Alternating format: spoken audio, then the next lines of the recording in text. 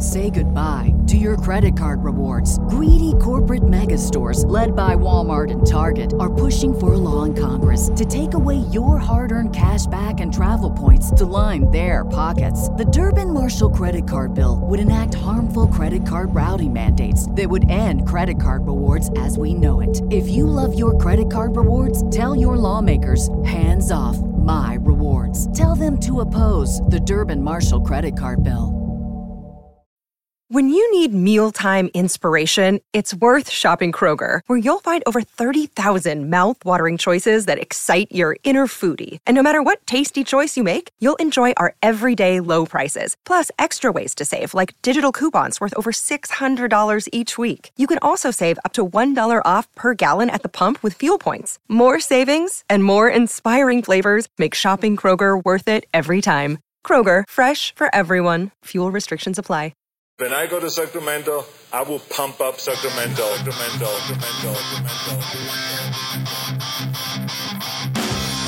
Turner Sparks just got married and has moved home to America after 12 years living in China.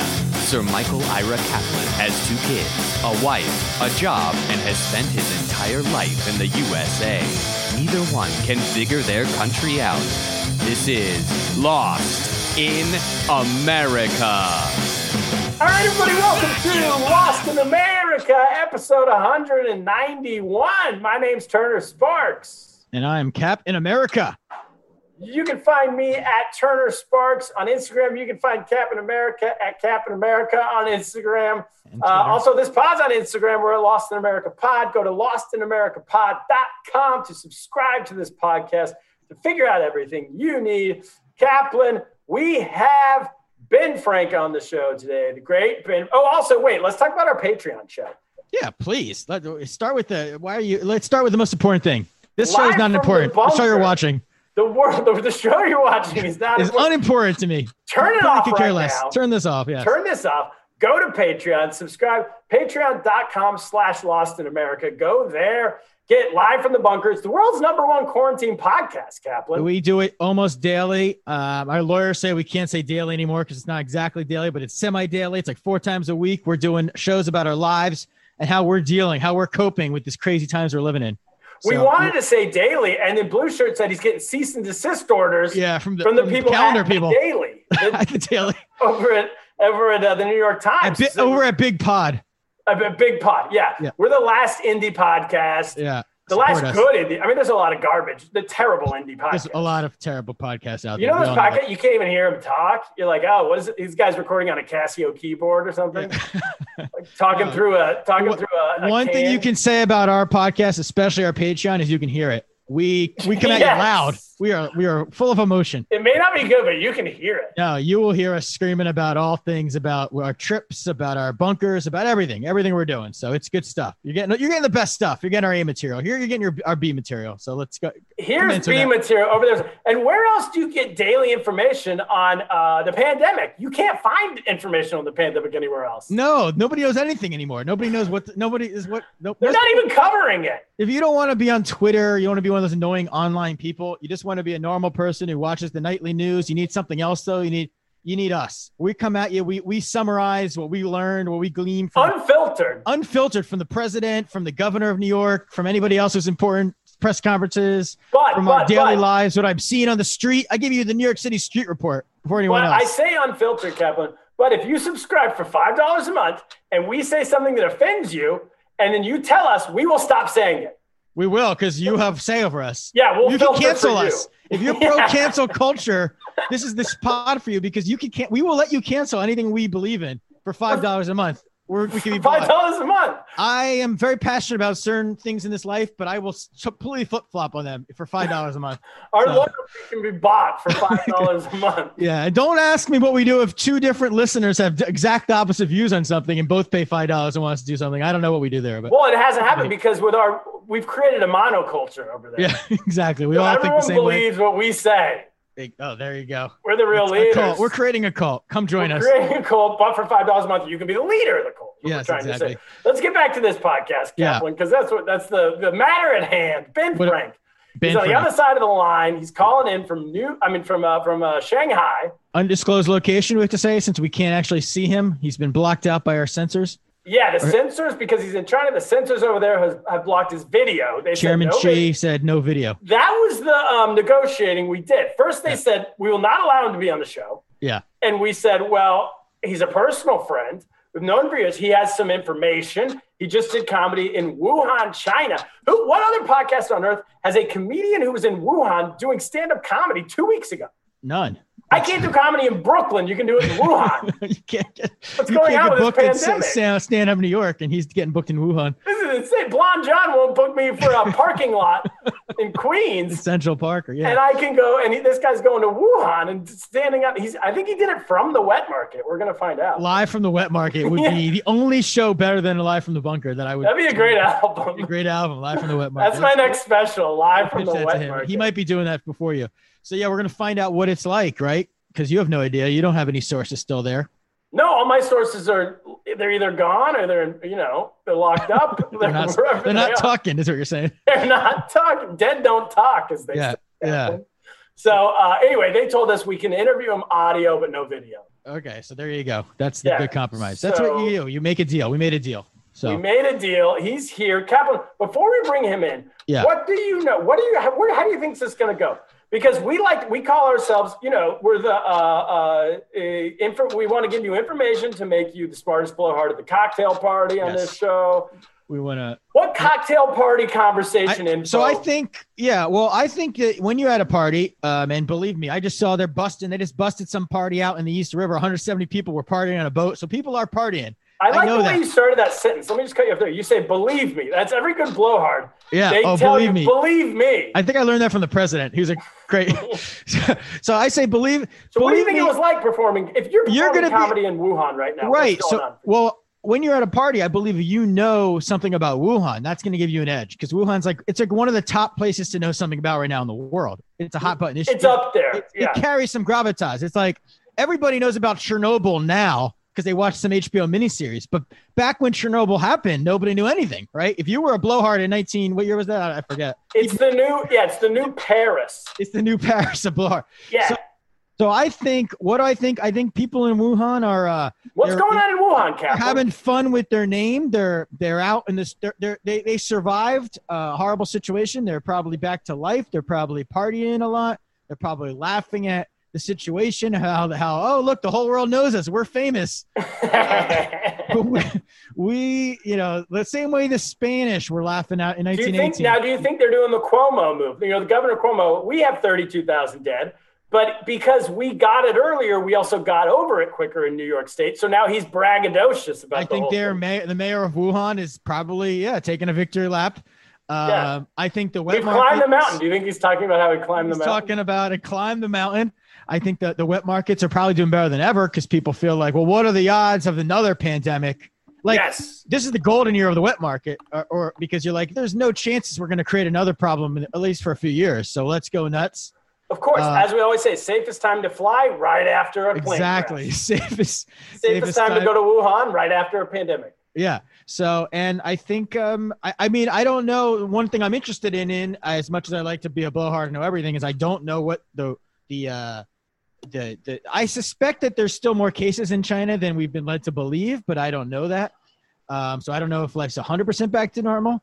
But especially in Wuhan, I don't know if anyone knows that. I don't think they're giving Ben Frank that information. Ben Frank doesn't know. I know they're testing people like crazy. They tested the whole city at one time, at one day or 2 days. Comedy-wise, here's what I'm going to assume. Comedy-wise, everyone in the audience is wearing a mask. I'm just going up. If we're doing this in Brooklyn, they're doing it in Wuhan. That's what I'm saying. Everyone's wearing a mask. Yes. For social distancing, including the comedians. I think on stage you don't have to. Maybe the prop comics, but yeah. The prop comics are doing it for the bit. Yeah. The material. And then I also think that the audience is social distance. Maybe you got it seats 100, but you got 20 in there and they're really spread out type of deal. I think that nobody's sharing drinks. People are there's no popcorn out. People aren't grabbing nuts off the bar can. Is that a thing in China? Yeah, there's no nut sharing. There's no whatever else you share. I think that shows you're not sharing mics. I think you're using your mic. Oh, anyway, your own mic. I think they're overly precautious. I think they're not precocious. Cautious. They're overly cautious. Yeah, cautious. Because they don't want it to happen again. I think they're not. Yeah, and they're probably not a lot of Western comics who are performing. I would think it's mostly locals because of travel. But I guess if you're already there, you get an advantage. And I think most of the jokes, they're going to be a lot about how great they did. Like, ha, ha, ha, everyone else. A lot of America's a useful idiot humor, as we talk. Like, useful idiot America's humor. Idiots. We got it right. Humor that promotes the party. Right? Party promoting humor, which we will do also for $5 a month if the government starts signing up. The government's listening. Yeah, you too can be our Patreon subscriber. We'll take any from a diplomat up to the president, all the way down to a governor. We'll take governors. Yeah. But I do think that life is fairly much more normal there probably than it is here. I'm guessing. All right. Should we bring in Ben Frank? Yeah, let's find out. We blow hard enough. Ben Frank, come on in. How you doing? If you're still there.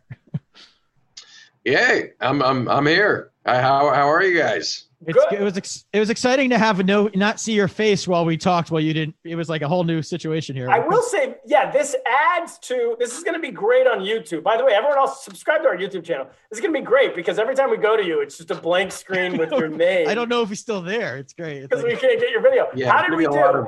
How did we do on our assumptions there?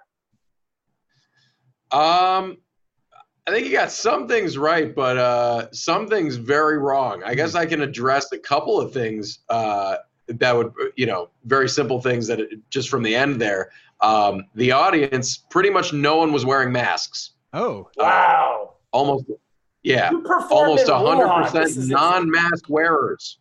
Bunch of MAGA fans. Look at that. Are they MAGA? Yeah. Or are they Trump people? Anti-maskers. I've done comedy, recently in Wuhan as well as in Shanghai, Chengdu, Chongqing, Changsha. I've done a few cities in China, and the crowds have not been wearing masks anywhere that I've gotten. There's maybe been a stray one or two people, like those people who are still holding out, but 95% of the crowd is not wearing masks. Wow. All right, Ben. So I also didn't set this up. You started you're based in Shanghai. You didn't fly over there. Obviously we can't. I think it's illegal to fly into China right now. Right. That was so you've been I'll set that up. So I'm based in Shanghai. I've lived there for 6 years, and so you're correct. The borders, the Chinese borders, have been closed since the end of March. So all the foreigners who are currently in China have been there since at least like the middle to end of March. So we've all been stuck here for that period of time. Are you allowed to leave? Yeah, we're technically allowed to leave, but if we left, we wouldn't be able to get back in. Yes. Okay. So for work, you must stay, right? Right. So even if at this point, even if you have like a work permit, a valid visa, you still can't get into the country if you're a foreigner. Okay. So let's now go back to this show in Wuhan. You decided, Can you set the whole thing up for me? How did this come about? I know there's a scene there. It wasn't there when I was living in China. There was no comedy scene in Wuhan, but there's one that's come up in the last few years, right? Right. So basically it's a small scene where they maybe have one open mic a week and then they'll have like one big show a month. It's kind of one of those type of places. And basically the big show once a month would usually be maybe a comedian from Shanghai traveling in, or if in the times where we can have international travel, you might have an international comedian from the US go out to Wuhan if they were so inclined. I know like someone like Matt Davis went out to Wuhan. Some other people have gone there too. But so basically once China was kind of reopening and recovering and some of these cities were looking to start doing shows again, I was talking to different promoters around the country, and it sounded like Wuhan was one of the first cities that would actually be ready to have comedians go there. It's insane. And they want to capitalize. Yeah.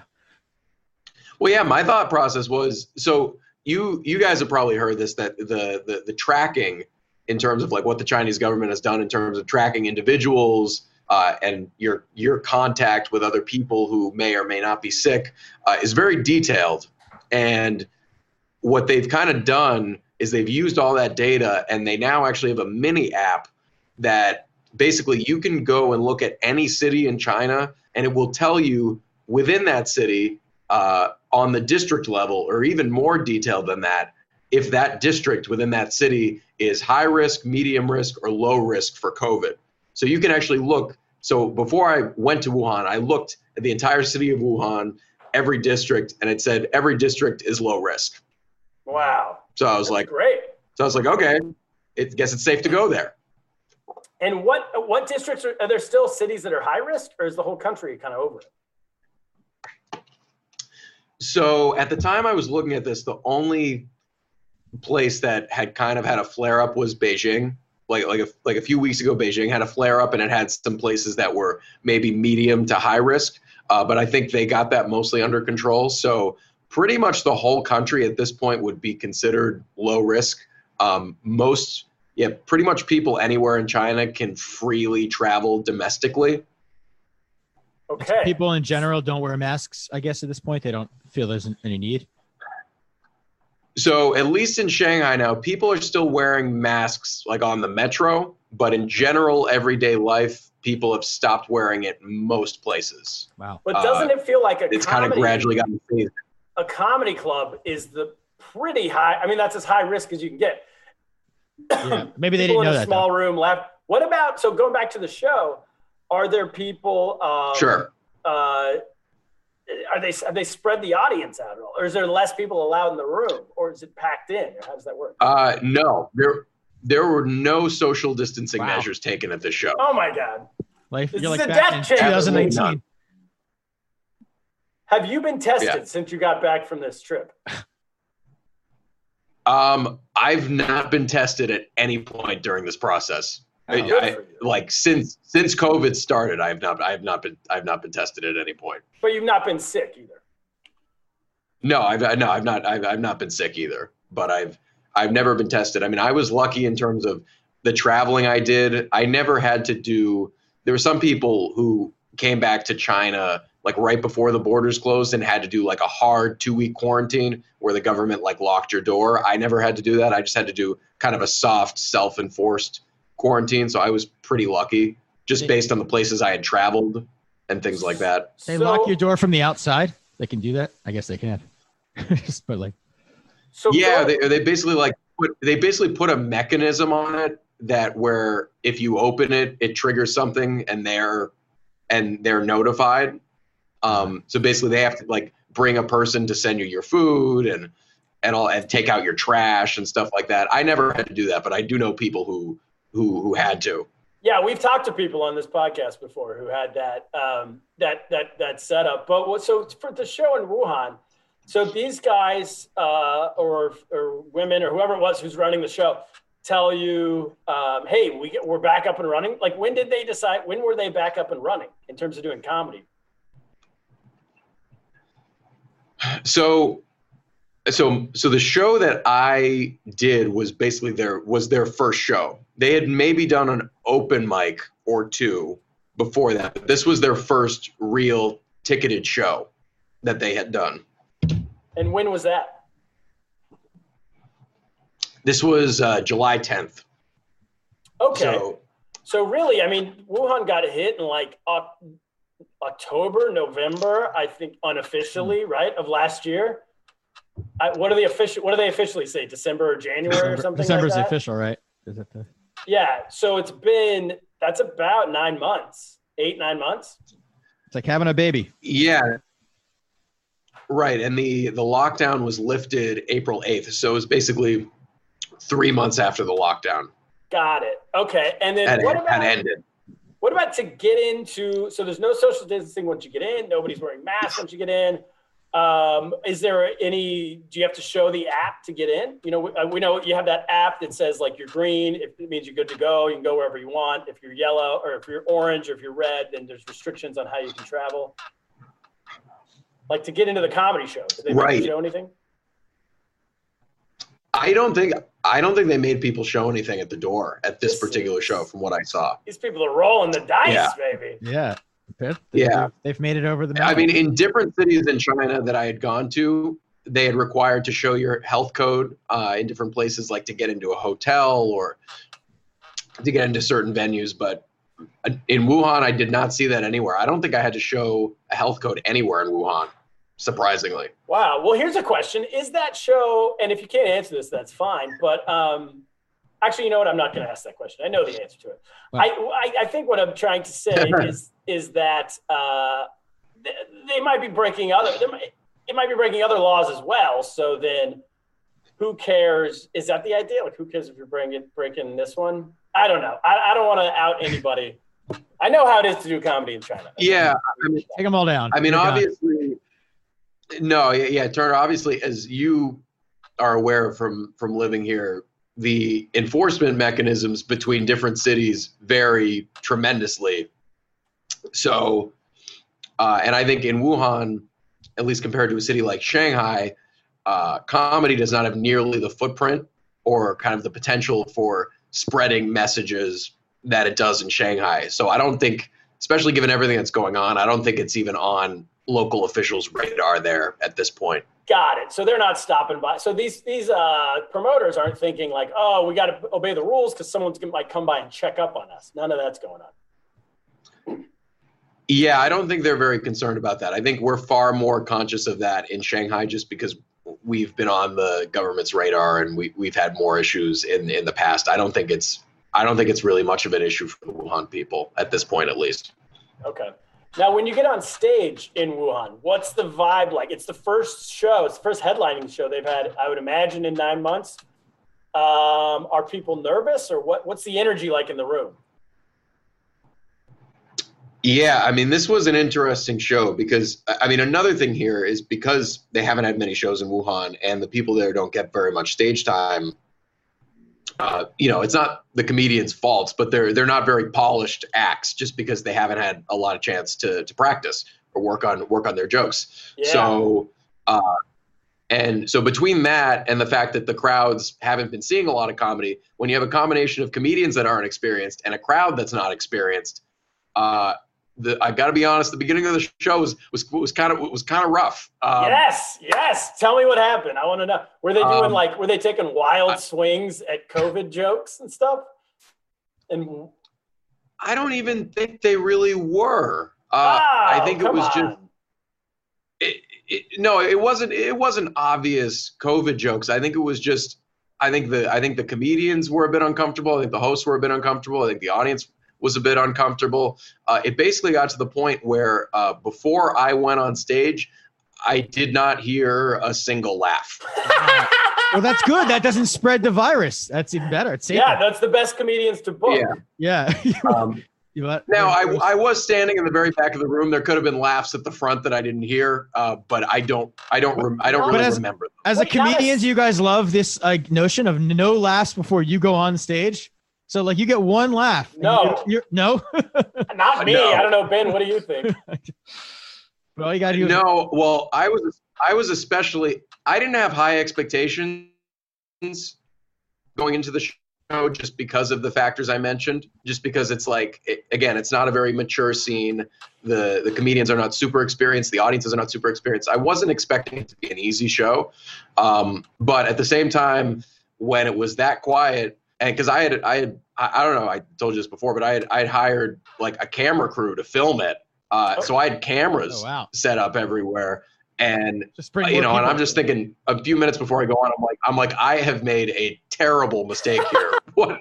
Kaplan. What have I done? I'm gonna record the worst show ever. Kaplan, the whole point of having openers is that so the crowd's laughing. I get it. I just think as a I can't do worse than that person mentality of no, but I mean, yes, on one hand, yes, but on the other hand, no. If no one's gonna laugh, you could do that without an opener. Right. Okay. You could go up blind. Literally, people could sit down. I could walk on stage and no one's laughed. At least they've only not laughed for 10 seconds. Right. If you have 5 openers, they haven't laughed for a half an hour. Right. Yeah. Odds are one of those 5 openers said something remotely funny. They should have laughed at least once. So and if they didn't, that's 30 minutes of bored people. People are all sleeping. So it's even worse. You'd rather just go up blind. And again, by yourself. Yeah, and again, I don't want to hate on the comedians there. It's just a matter of circumstance. It's just. But I'm shocked. You know, I'm shocked that There's a reason we didn't book any of them on this podcast. Ben, let me just say this. I'm shocked there wasn't an Ari Temple in the whole place. Like, every scene has these insane, crazy, wild swing open mic comedians who will go on stage and just be like, yo, raise your hand if your grandma died of COVID. Like somebody, no one even took a chance at that. Good bit. No one. And then it's like, do that in New York, Turner. See how that plays. You see it? No, I guarantee there's people doing that at open mics right now. Open mics are notoriously horrible, and open mic comedians they don't know like how comedy works. So they'll do stuff like that. And all the comedians in the back of the room are like, the audience is in shock. The comedians in the back are like, oh no, but at least it's eliciting. Like, that's, in one hand, that's almost better than just boring for 30 minutes. You know? Definitely better. No one did anything like that. Yeah, I mean, certainly. Yeah, I mean, I think they may have done things like that, but I don't remember any particular big swings they made that were memorably bad. It was just, there wasn't much going on the whole first half of the show. How long's a half of the show? Oh, well, it actually wasn't half of the show just by time, but I mean, basically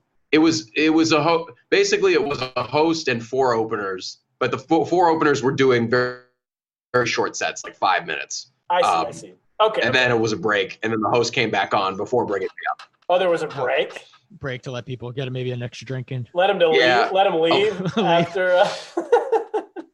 Yeah, but people might not. They don't have as many options. They haven't done anything lately, so maybe it's more. They're going to stay, right? Is that? Yeah. What are they going to do? Go back into quarantine? Yeah.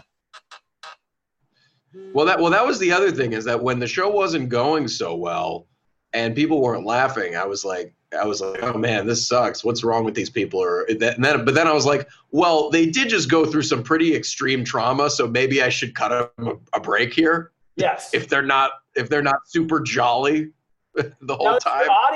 Is your audience, is this a Chinese audience that speaks English? Is it a mixed or a foreign audience? Or are there foreigners Are there foreign? Yeah, I was going to say, there's no foreigners there, are there? Or for the most part. There are still foreigners there. The audience was mixed between foreigners and Chinese, but definitely a decent amount of foreigners. I mean, the foreigners, I saw them on the news. They were getting evacuated on CNN. Right, but so there were some that got evacuated and got on planes back to their home country, but then there were some who either that wasn't available to them or they weren't able to get on a plane and they were just stuck there. Right, well, it's like that Groundhog Day. Like, you're seeing like the same people, right? Because aren't you used to in a country, like you're seeing like new people coming in, new foreigners who come on business. Yeah. And now you've got none of that. It's all these people who were there. And also, God bless these people, because the ones who left, those are the ones who spread it around the world. Yeah, exactly. Since to find out. Super spreaders. Yeah. Super spreaders. And in addition to that, I know there were people who lived in Wuhan who traveled outside of Wuhan, but maybe stayed in Asia, stayed in China, and then after the lockdown ended, they went back to Wuhan. I see. So anyway, so this is they didn't go to Italy or something, then yeah. So your audience is a mix, a lot of expats. So then you get on stage. What do you open with? So I remember my first pandemic. Is that what you're saying? Anybody here? So it's interesting. As I said, I filmed this and I'm in the process of editing, and I'm going to put it online probably within the next 2 weeks. But you'll see if you watch it.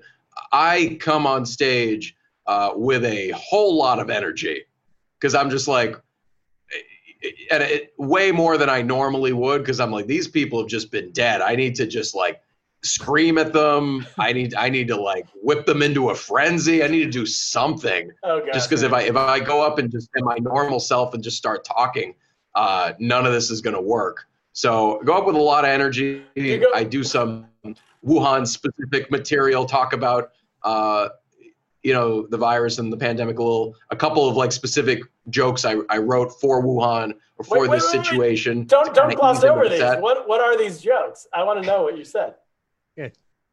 What's Wuhan specific? Well, I mean, I can give a little bit of specifics, but this is going to go online, so I kind of want to be a little bit of a teaser for you and your audience to watch the set when it goes up. Oh, your video's going up. All right, just give us the broad strokes of one of the bits. What's it about? Okay. Well, basically, the premise of one of the bits is that people told me this is the worst time to go to Wuhan, but I think it's the best time to go because the city's safe, peaceful, and quiet. I guarantee within 3 years, this place is going to be full of tourists coming here out of curiosity, and they're going to be the worst tourists. So that's kind of the premise of that bit. Okay. And then yeah, you're going to have that's a good point. Yeah. I like that. Yeah. So yeah, as I said, I'm in the process of editing it. We're pretty close to the end, but I'm putting together like a 30 to 35 minute video of the set, so people can kind of see for themselves what the first comedy show in Wuhan after the lockdown was like. Sounds good. All right, so then. Yeah, I mean, one day you're gonna have Instagram influencers there and everything, so it's gonna be. Are they laughing? Gonna change. Does your big energy work? Are they laughing when you get up? They're definitely laughing considerably more than they were earlier in the show, which was none. It was definitely an improvement, but it was certainly like one of those rooms that wasn't easy. It was an up and down show. Also, it's a room that's not set up for comedy. There are a lot of distractions in there, so you got to do a lot of audience wrangling, do a lot of crowd work to keep people engaged. I did more crowd work than I normally would. Ben, did you have your camera? Sorry, I was gonna say, did you have your camera crew edit film the other parts, the earlier comedians? Because you could just cut to them if you need be like, look, laugh, no laugh. Just do like a quick shame them and then move on. But no. Yeah, they filmed some of the earlier parts. They did. What is like the sentiment? There was like a rumor in Wuhan and China for a while that there was American soldiers who started the virus. Is that still? Do people still think that, or did people ever think that? Was that just on our news? So I don't know what the specific rumors were and how widespread and how many people actually believe that, but they definitely. So for January, during January and February, the whole global narrative was this was a Chinese virus. This virus was from China. This was all China's fault. And then once China started to control things a bit, like in March, and then when things started to get out of control in the US and other places, all of a sudden China flipped the narrative and they were like, hey, we need to close our borders because you guys are infected in all these other countries and you're going to bring it back into our country. Yeah, great move. You blame. So that was why. Right. So that was why they closed the borders, because they were like, at this point, we've got our shit together. You guys, you're all over the place. We're going to close off, all of China to keep it safe. So that kind of started this fear of foreigners. So even in Shanghai, people experienced it a little bit where, Chinese people might give you one of those looks where they're like, stay away from you a little bit. But I did experience this in Wuhan because I was supposed to, the promoter was supposed to book me a hotel. And then the day I was on the train, I was like, hey, can you give me the hotel information? And he was like, oh yeah, we couldn't book you a hotel. I was like, why? And he goes, because you're an American, you have an American passport. They wouldn't book a hotel for an American. Wow, discrimination. Look at that. That's like us with Delaware. Yeah. Exactly. New York State's the exact same. So everyone was scared of New Yorkers for a few months, and now New York's blocking other states from getting. Chairman Cuomo won't allow Delaware and other states in. Chairman Cuomo will not allow. Yeah.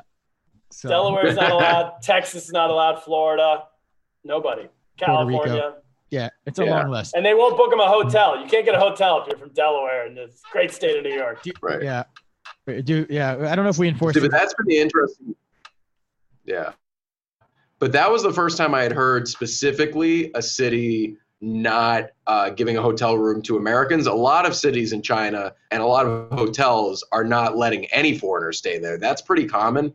Like when I was traveling to other Chinese cities before Wuhan, I had to check a few weeks in advance to try to find a hotel that would take me. Because just most of the 3-star budget hotels were just not taking any foreigners.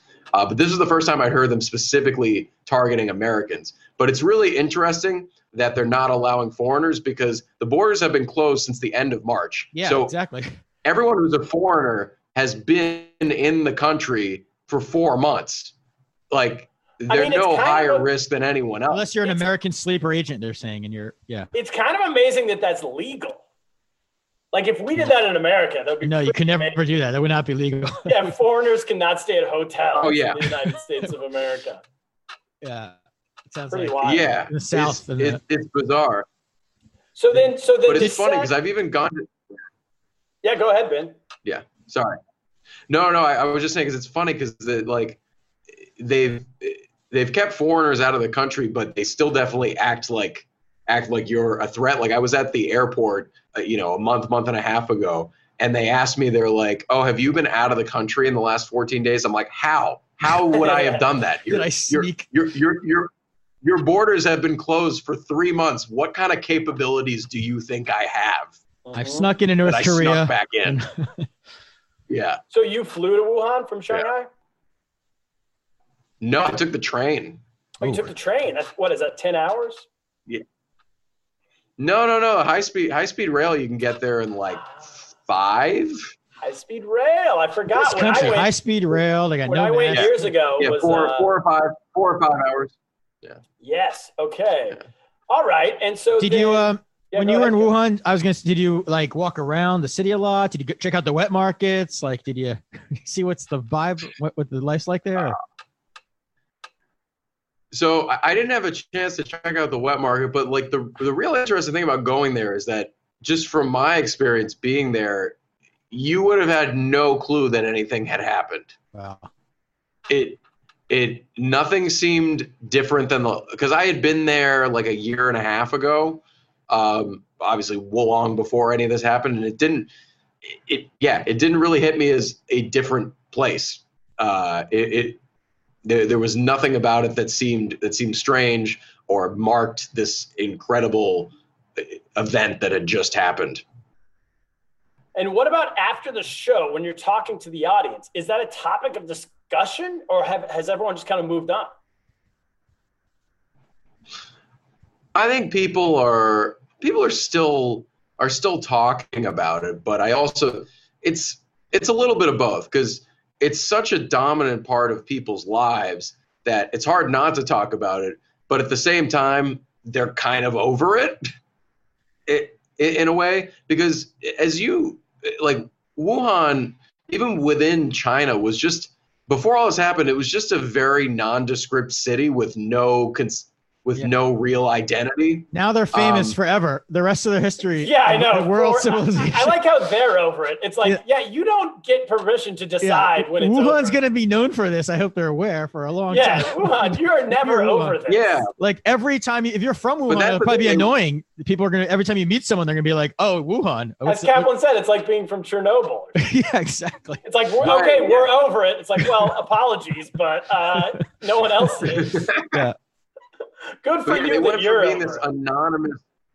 They went from being this anonymous city in central China to now being, this place that literally everyone in the world knows. Yeah, it's one of the most famous places in the world. Well, and I think what estimates of millions and millions of people are carrying a piece of Wuhan inside of them right now. Yeah. Wuhan flu. That's a nice way to put it. Wuhan flu. Yeah. So yeah, I like that. It is good that they're. It's like having a piece of the Berlin Wall or something. They're over it. Just like that. Just as good for you. Yeah. If you swallow the Berlin Wall. But yeah. So what about the rest of the places you were performing in China though? Are they all similar as far as the same, like no social distancing really, or masks needed anymore? Yeah, I mean, it's at least at the shows, all the shows I've done in Shanghai and in different cities, the audiences aren't wearing masks. There's no social distancing being enforced at the shows. And life in these cities is pretty much normal, pretty much back to what it was. Really, in China now, the only thing that's really not normal or different is that we can't travel internationally. But if you just contain everything within a domestic sphere, pretty much everything's back, because even schools are back. People are going to school in person. So It's life is. This is actually great because foreign comedians can't come over. So like you guys, exactly. You're the big headliners, right? Forever. You can just keep going. Yeah, so I mean, I've been trying to take advantage of that and go do as many of these different cities as I can. I mean, because obviously I can't travel outside the country, so I'm thinking let's just exhaust every possible room in this country that I can. Yeah, and if you can write as quick as you can write a new hour, you can go back and do it again. You should just see if you can write a new hour like every 2 months. You can become the official comedian of the country at this point because you have no competition. Just stay on tour all times. Yes, but yeah, it is this kind of self-contained little scene now where you just kind of have, because it's really the only comedians now that are really capable of touring around the country for the most part are the better comedians out of Shanghai. Those are really, there might be. All you have to do is be better than that group of comedians who couldn't get a single laugh in 30 minutes. But they all have a chance to work on their act too. They don't have competition either, so they can all just keep going every night like Groundhog Day till you get it right. It is now an advantage for them. You know how like New York City is one of the people say in comedy, don't write local material because local material doesn't travel. Like if I'm from Sacramento and all my jokes are about Sacramento, I'll kill in Sacramento. But the minute I go to like Tucson, Arizona, they don't know what I'm talking about. That is 100% true, except if you're from New York City, because because so many movies are about New York that people can get like, oh, I was in Brooklyn, and people know what you're talking about, even if you're around the world. It might not be great, but they'll get it. So now the only two places in the world where you can do that is Brooklyn and Wuhan. So these guys actually have a real leg up. They could have an hour of Wuhan jokes, and you could do them in London and kill at the Comedy Store. Yeah. Piccadilly Circus. Good. Sympius gave him. Yeah, I mean, it's kind of weird now because Shanghai is one of, at least kind of through the whole spring and now most of the summer now, Shanghai is like one of the few cities in the world where you've been able to regularly perform live comedy. So I've been very lucky to get more stage time this year than probably almost anybody. I was going to say, you're probably better than everybody. You're probably the best comedian in the world right now. Because even Chris Rock, he hasn't performed in 9 months, So sharper. You're definitely sharper than Chris Rock. You're sharper. You're on your game. We're all like coming back from the bubble. We're all fat and slow and, we're a step and a half behind. I don't know if you saw TJ Warren drop 53 points on the Sixers in the first game back from the bubble. Right. He's TJ Warren. Are we missing anything? Because we desperately want to get into some NBA. You also work for the NBA in China. That's my segue. So fascinating to me. Yeah. But are we missing anything on this comedy thing in Wuhan? Any question? Anything you didn't get to talk about here that we forgot about? Ben, okay. Now, this one other interesting thing that I noticed. So, because in one trip, in that one weekend, I did Wuhan, and then the next day I went to Changsha, which is about it's about a 5-hour train ride. It's about a 5-hour drive away, but it's the capital city of the next province over. So basically, but the interesting thing is that objectively, given all the data, everyone kind of acknowledged like Wuhan's low risk. You can go to Wuhan, and when you leave Wuhan, you don't have to quarantine or anything. But people are still kind of like spooked a little bit by the name, and even in China, and especially in these other nearby cities and these nearby provinces, because when people fled from Wuhan and fled from Hubei province, they fled to these nearby provinces and they spread COVID to all these other places. So they kind of resent Wuhan. So it was really funny when I went to Changsha the next day after Wuhan, and like the guy was helping me check into the hotel, and he like asked how my trip was. I'm like, oh, it was good. And then he was like, oh, did you come from Shanghai? And I'm like, no, I came from Wuhan. And he's like, shut up, be quiet. Don't let them hear you. Again, that's like us with Delaware. Yeah. That's like New York. Weird mixed messages. It's these weird mixed messages of like, oh yeah, Wuhan's all right, but also these people are still really sore about Wuhan. Well, it would be the same if I was, went from New York somewhere. No, when I was in Maine last week, they were like, "What area code is this?" When I called somebody to reserve, and they're like, "I said New York," and they didn't want to meet with me, even though New York's numbers are great now, because it's like they have that in their head, like New York's like the hotbed, the same right. way. Yeah. So yeah, but so it would be the equivalent of like, it definitely would be the equivalent of like going to Pennsylvania and be like, I came from New York, and they're like, shh, be quiet. Like, we don't know. Yeah. Amazing. Yeah. So maybe they're coming up with. Yeah, so they should come up with a new town name. But anyway, what's the thought on the Houston Rockets right now in China? Are we fans or are we not fans? I'm talking general public, and you're not. I'm not making you be a spokesperson for the NBA, but just what do you? What's the vibe on the street? What's the vibe? A lot of fans. Are people still naming their kids James as their American name or Tracy? No, James Harden. No, there's a lot of Tracy's when I was there. Tracy McGrady's. Oh yeah. So the Rockets definitely reached a low point in their popularity right after that tweet happened in October, and to the point where it was a huge. I mean, it influenced NBA China's business tremendously in the sense that so many partners just backed out of their agreements with the NBA, and we're just like, we don't want to be associated with you anymore. And we in our retail stores, we had to take all the Houston Rockets merchandise off the shelves, which was a lot because they had been like the most popular team or one of the top 2 or 3 most popular teams. So all our stores would be filled with them. It's like the Redskins stuff was taken off the shelves in America recently. It's amazing.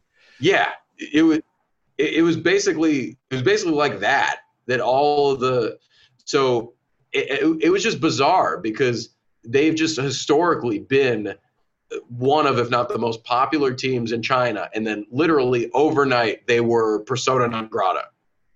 No one wanted anything to do with them. I've never seen anything like it. But gradually over the next few months, we slowly reintroduced the Houston Rockets product back on the shelves. We maybe didn't put it in the front of the store, but we put it in the back of the store. And people have been buying it, but it's definitely – they haven't been buying them as much as they were before, for sure. Wow. That's so are the games who became the new TV? team? No. Are games back on TV, Ben, in general? Because I know they took all the NBA off television. So the games are still – so CCTV, the state TV, they still are not showing NBA games. Okay. So basically that was that's happened since October, and that hasn't changed. So NBA China has a new CEO who is actually – his father used to be the head of CCTV Sports. So people were like, oh, maybe they'll do something behind closed doors to get the NBA back on CCTV. But then CCTV was like, no, that's not happening. Wow. It's not like an alternative sports channel that shows them. It's just the CC in China. That's not how it works.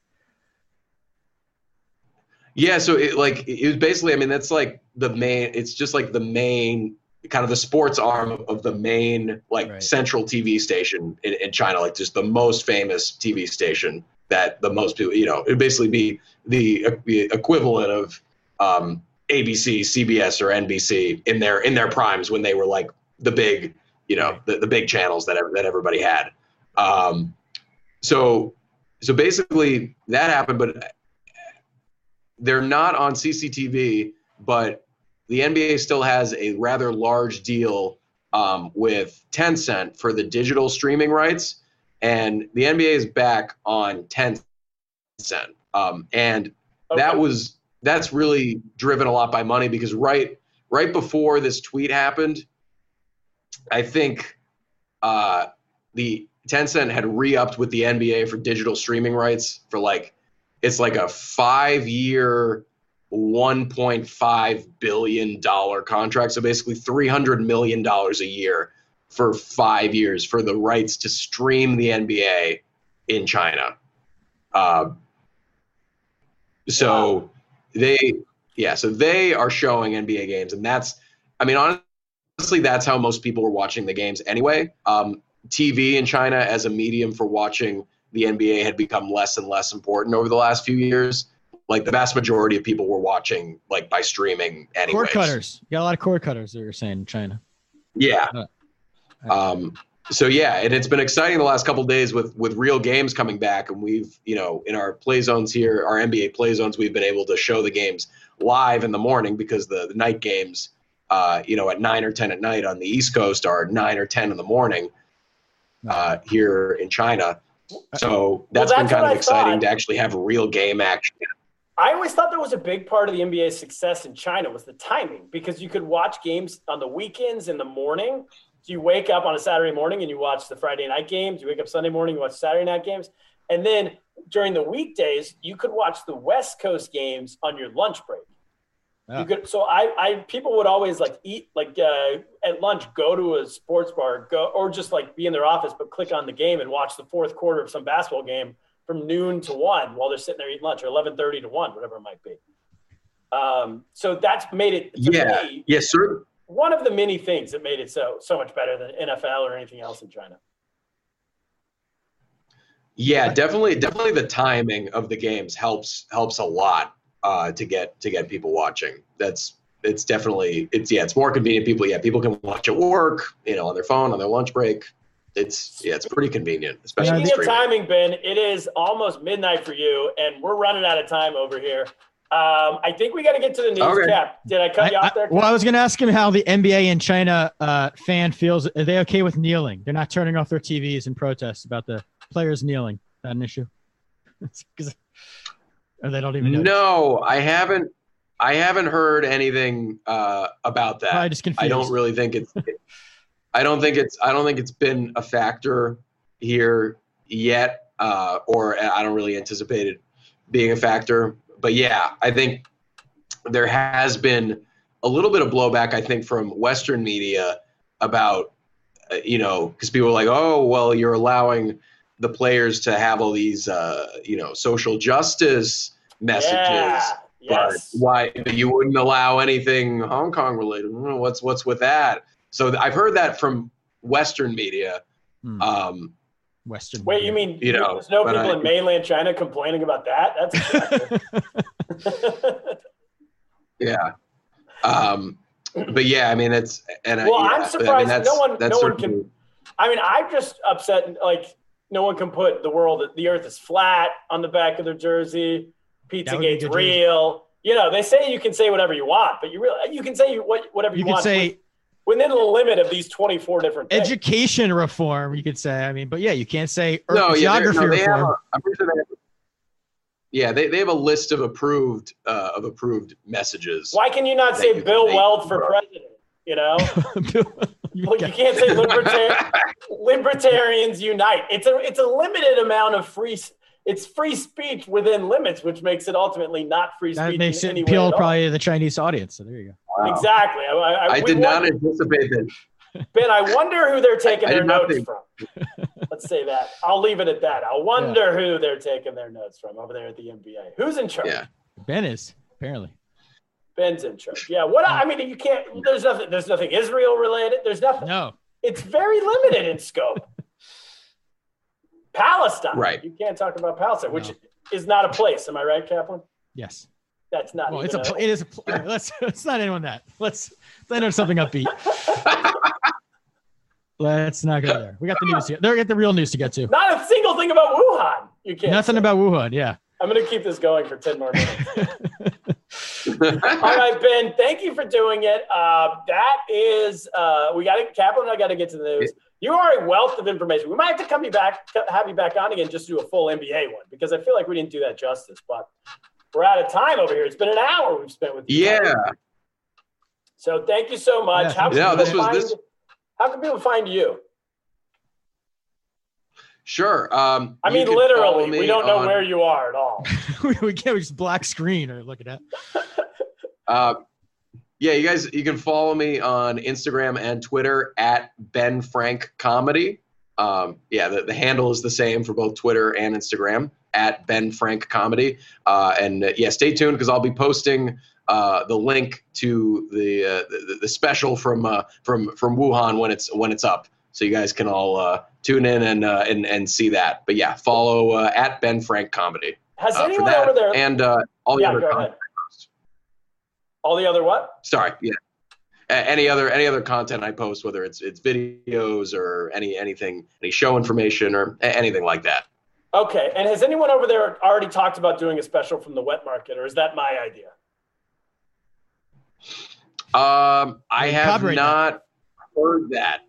Good. Before this podcast. Good. Okay. But who knows? Turner Sparks live from the wet market. Keep your grubby hands off it. From the Friars Club to the wet market. That's right. That would be a great. That's the perfect sequel. It's the perfect sequel. I just pick you holding like a squid in your hand. All right, Ben. Thank you for doing it, Kaplan. Let's get to the news. Play the music. Play the music.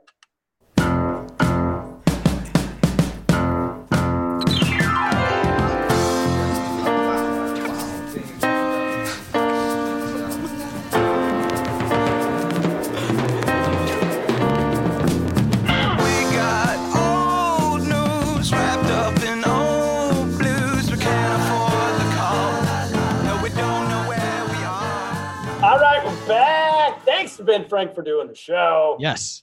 Wow, what a wealth of information. That was him. I don't know I don't know his voice. I've never met him before, so I didn't see him at any point. But you can confirm that was his voice. That was his voice. All yes, right. I can say that 100%. Kaplan, All right. we got some news to get to here. First What do we news got? story of the week comes to us from Fox News. Ooh, they're a trusted news source. Oh, one of the most trusted. Michigan Inn, an inn in Michigan, a hotel, a little hotel. over there. Little. Michigan Inn removes Norwegian flag as residents falsely believe it is the Confederate flag. Now that's interesting. Good. Norway. Wow. I don't know, because I think Norway's been going around this whole time thinking they're like one of these neutral countries and no one's got a strong opinion on. I'm glad we've discovered their flag is hateful. It's a racist symbol. It's a racist flag. Yeah, I looked it up. It looks nothing like the. Well, it has red, white, and blue in it, which is but so does the American flag. Fair. So does okay. the Australian flag. The French flag, the British flag. Should we cancel the colors red, white, and blue put together? Well, I'd like to know who the people who made this complaint must be young. They must be people who never watched Dukes of Hazzard growing up. You know, because if you watch Dukes of Hazzard, they've never seen a Confederate flag is what I'm trying to say. They've no. I see. Okay. They never watched what Georgia football, Ole Miss football. Is that the football? One of the football teams that a Confederate flag and they're they've never seen I don't know. They're just in how could you possibly think that's the Confederate flag? Is what I'm trying to say. There's no stars in the Norwegian flag. Yeah, there's no anything. It's just the flag. It's maybe we should just cancel flags. Why do we need flags? Why would you have the Norway flag? Are they you show just America? That's it. American flag's the only one. Yeah, we cancel other flags because they could be possibly mixed up for the Confederate flag. Well, because also whenever you do this thing as a business where you put flags that are not, you can get away with Canada, I guess. It's the only one that's loopholed in here. But when you start putting other flags in, you're inviting yourself to get controversy because I start looking at it and I say, who don't you have? Who'd you leave out? Because, I'm looking there's no Israel. All right, here we go. No, but you got would you leave out England? Would you leave out, who do you leave out? Oh, you got all of a sudden it's why do you have a flag of, Iran? Or I think what you're talking about is like sports bars in Central American countries, like the expat bar. They usually, I think you just put up whatever comes in the box. Well, no, they have that string and it has a lot of little countries' flags on it. Well, sports bars, I think, do a thing. I don't know if they do this intentionally, but you put up a flag and all of a sudden you're getting that country's business to watch soccer games. Well, that's what they're trying to do. Yeah, you just put in a Norway flag. You have nothing. You have to pick smart ones. Going to England is obviously too obvious. Everyone's goes to England. You go Norway, all of a sudden you're bringing in but now maybe you're bringing in the racists too, because maybe racists don't know what a Confederate flag looks like anymore. If there's one thing they're educated on, it's what the Confederate flag looks like. They want to watch some old Dukes of Hazzard episodes, some old Confederate. No, but it's just bizarre. The Confederate flag is a crisscross. It's it looks like an X, right? And the Norway flag looks like a Christmas, like a wrapped present. Yeah, left to right. It's up and down. There's a cross thing. I guess some people are triggered by the sameness of a cross. I just think you can't have two lines that cross each other in any way. No, that's triggering. No more lines crossing. No more lines crossing. Sorry about your cross that you know, everything. Okay. But maybe they should just, this is though, in all seriousness, like why you need to like learn things that are bad. Yeah. Because like, if you have no education about anything that was ever controversial in life, you won't know when you see it. So there you go. People should still know what the Confederate flag looks like, at least, even if they shouldn't use it ever. Is this an argument for free speech? Yes, I'm making an argument for free speech. There we go. Kaplan, I get this though, because I remember when I was growing up, my friend Chris Valdez, he shout out. Yeah, his dad was from Chile, the great country of Chile. Yes, their flag's confusing. Well, so he got a Chilean flag tattooed on his arm, and he got it in high school. I think we were like 16. And he came to school and was showing it off to everybody. And everybody goes, why do you have a Texas flag on your arm? Yes. Are you from Texas? Everybody thought it was Texas. It's similar. And then this caused a lot of great frustration for him. So good thing he didn't get a Norwegian flag is what I'm saying. But I mean, Texas could become controversial too in some parts. So well, no, it kind of was in Northern California. They go, wow, what are you from Texas? Like they wanted to cancel Texas back then in California. Yeah, you guys were ahead of everything. You canceled Columbus. You canceled Texas. Oh, yeah. We did all the greats. all the greats. Did you ever cancel Norway though?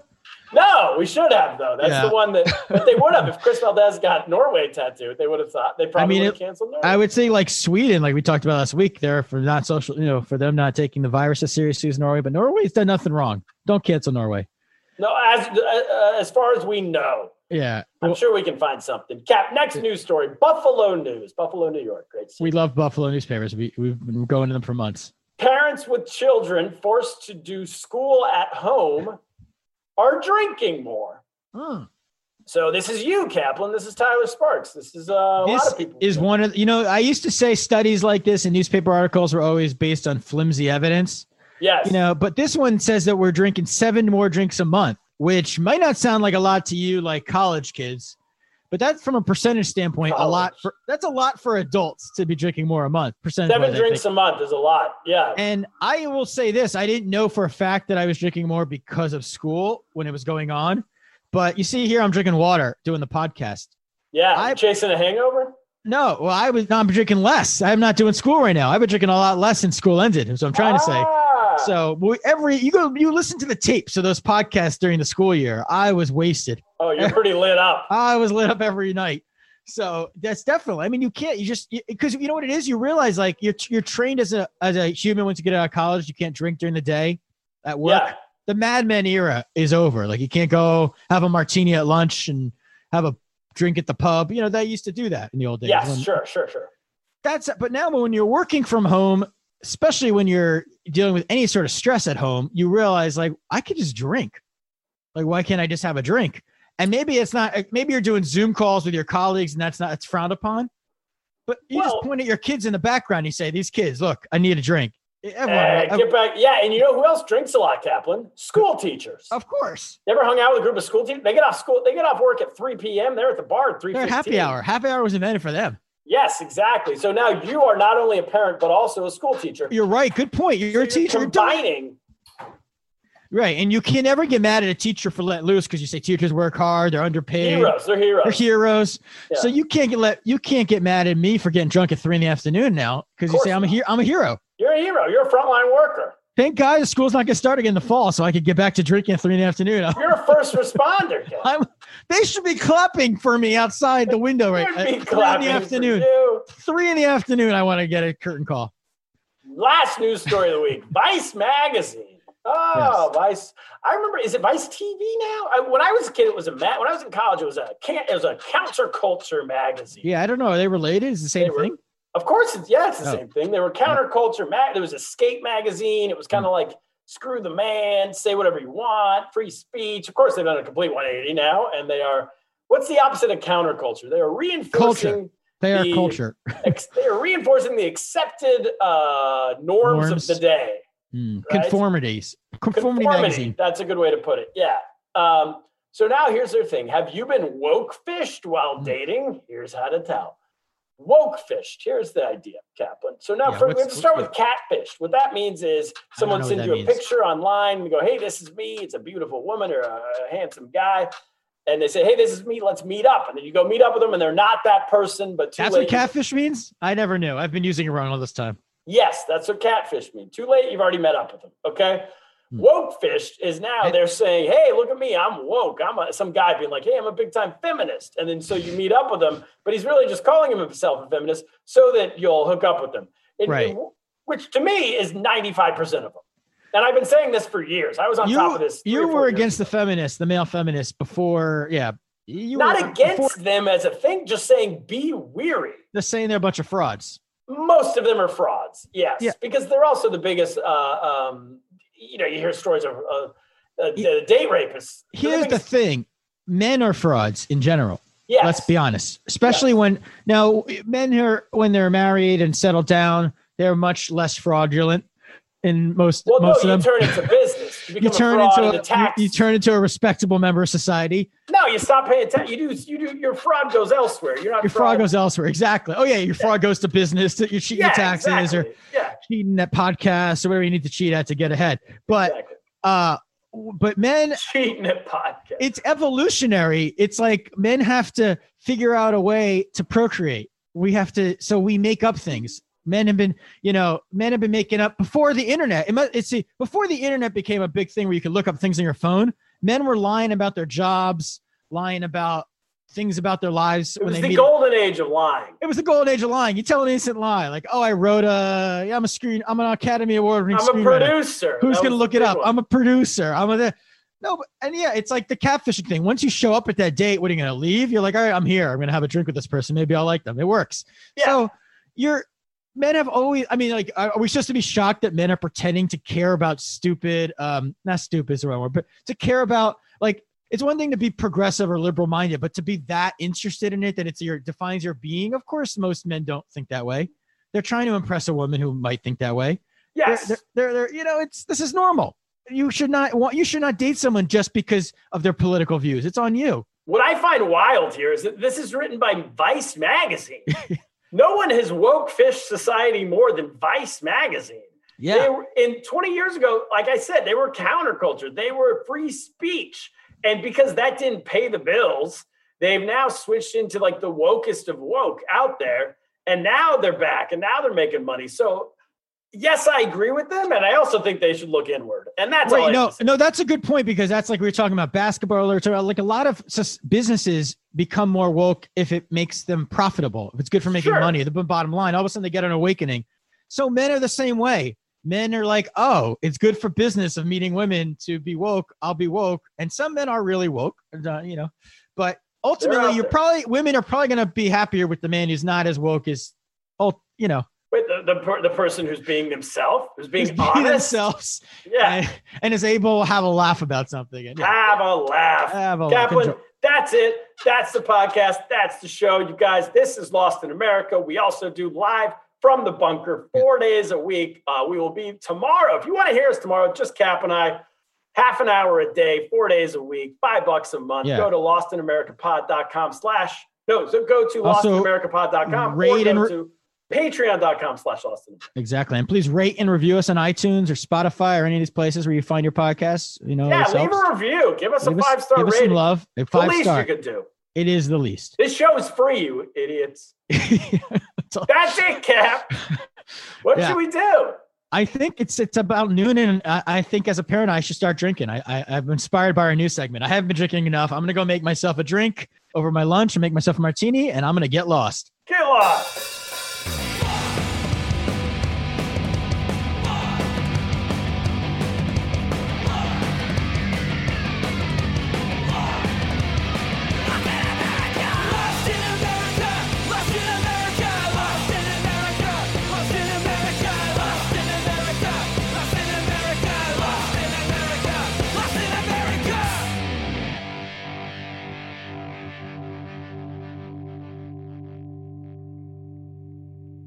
Say goodbye to your credit card rewards. Greedy corporate mega stores, led by Walmart and Target, are pushing for a law in Congress to take away your hard-earned cash back and travel points to line their pockets. The Durbin-Marshall credit card bill would enact harmful credit card routing mandates that would end credit card rewards as we know it. If you love your credit card rewards, tell your lawmakers, hands off my rewards. Tell them to oppose the Durbin-Marshall credit card bill. This is the story of the one. As a maintenance engineer, he hears things differently. To the untrained ear, everything on his shop floor might sound fine, but he can hear gears grinding or a belt slipping. So he steps in to fix the problem at hand before it gets out of hand. And he knows Grainger's got the right product he needs to get the job done, which is music to his ears. Call, click Grainger.com, or just stop by. Grainger, for the ones who get it done.